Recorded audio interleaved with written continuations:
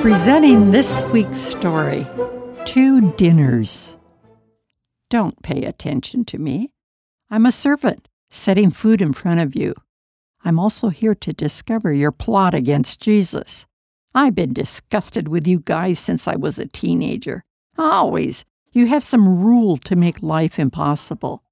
Finally, we have a man who is not afraid of you. He's not impressed by you. I heard him tell you. How terrible it will be for you teachers of religious law, and you Pharisees, hypocrites. You are so careful to clean the outside of the cup and the dish, but inside you are filthy, full of greed and self-indulgence. Blind Pharisees!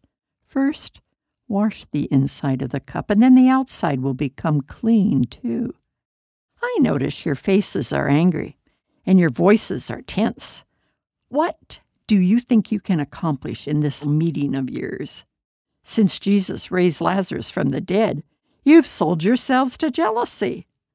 All of you around this table. You have no smart talk. You talk the same words. What are we going to do? Jesus performs real miracles, and we do not know how he does them. If we do not stop him, the whole nation will follow him. Then the Roman army will march in and destroy our temple and nation. Did you hear Caiaphas, your high priest?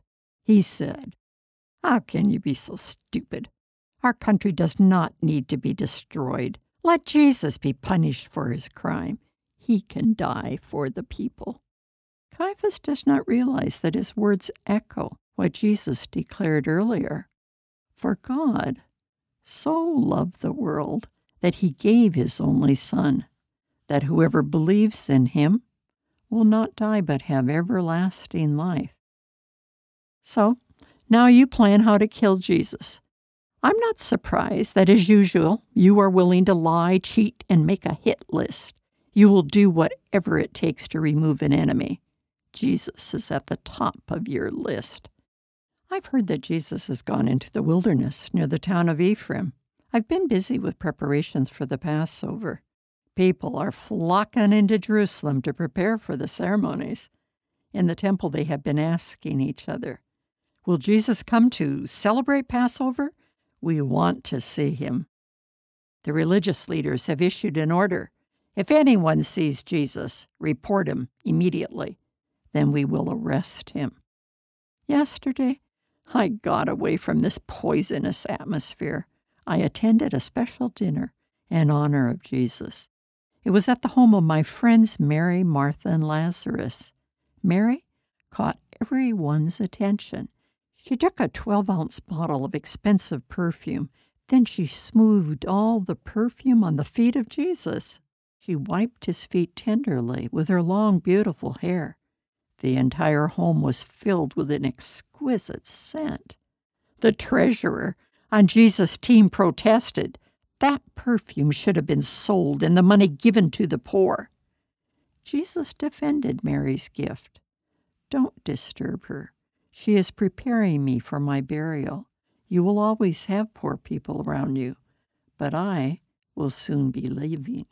I heard him clearly, but I didn't understand him.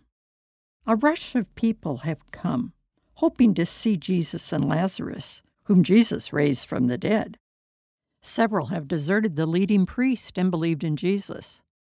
Lazarus has been added to the hit list. Jesus seems calm. We had a wonderful dinner together.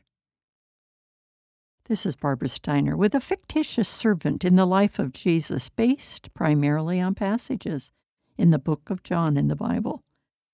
Please visit thisweekstory.com.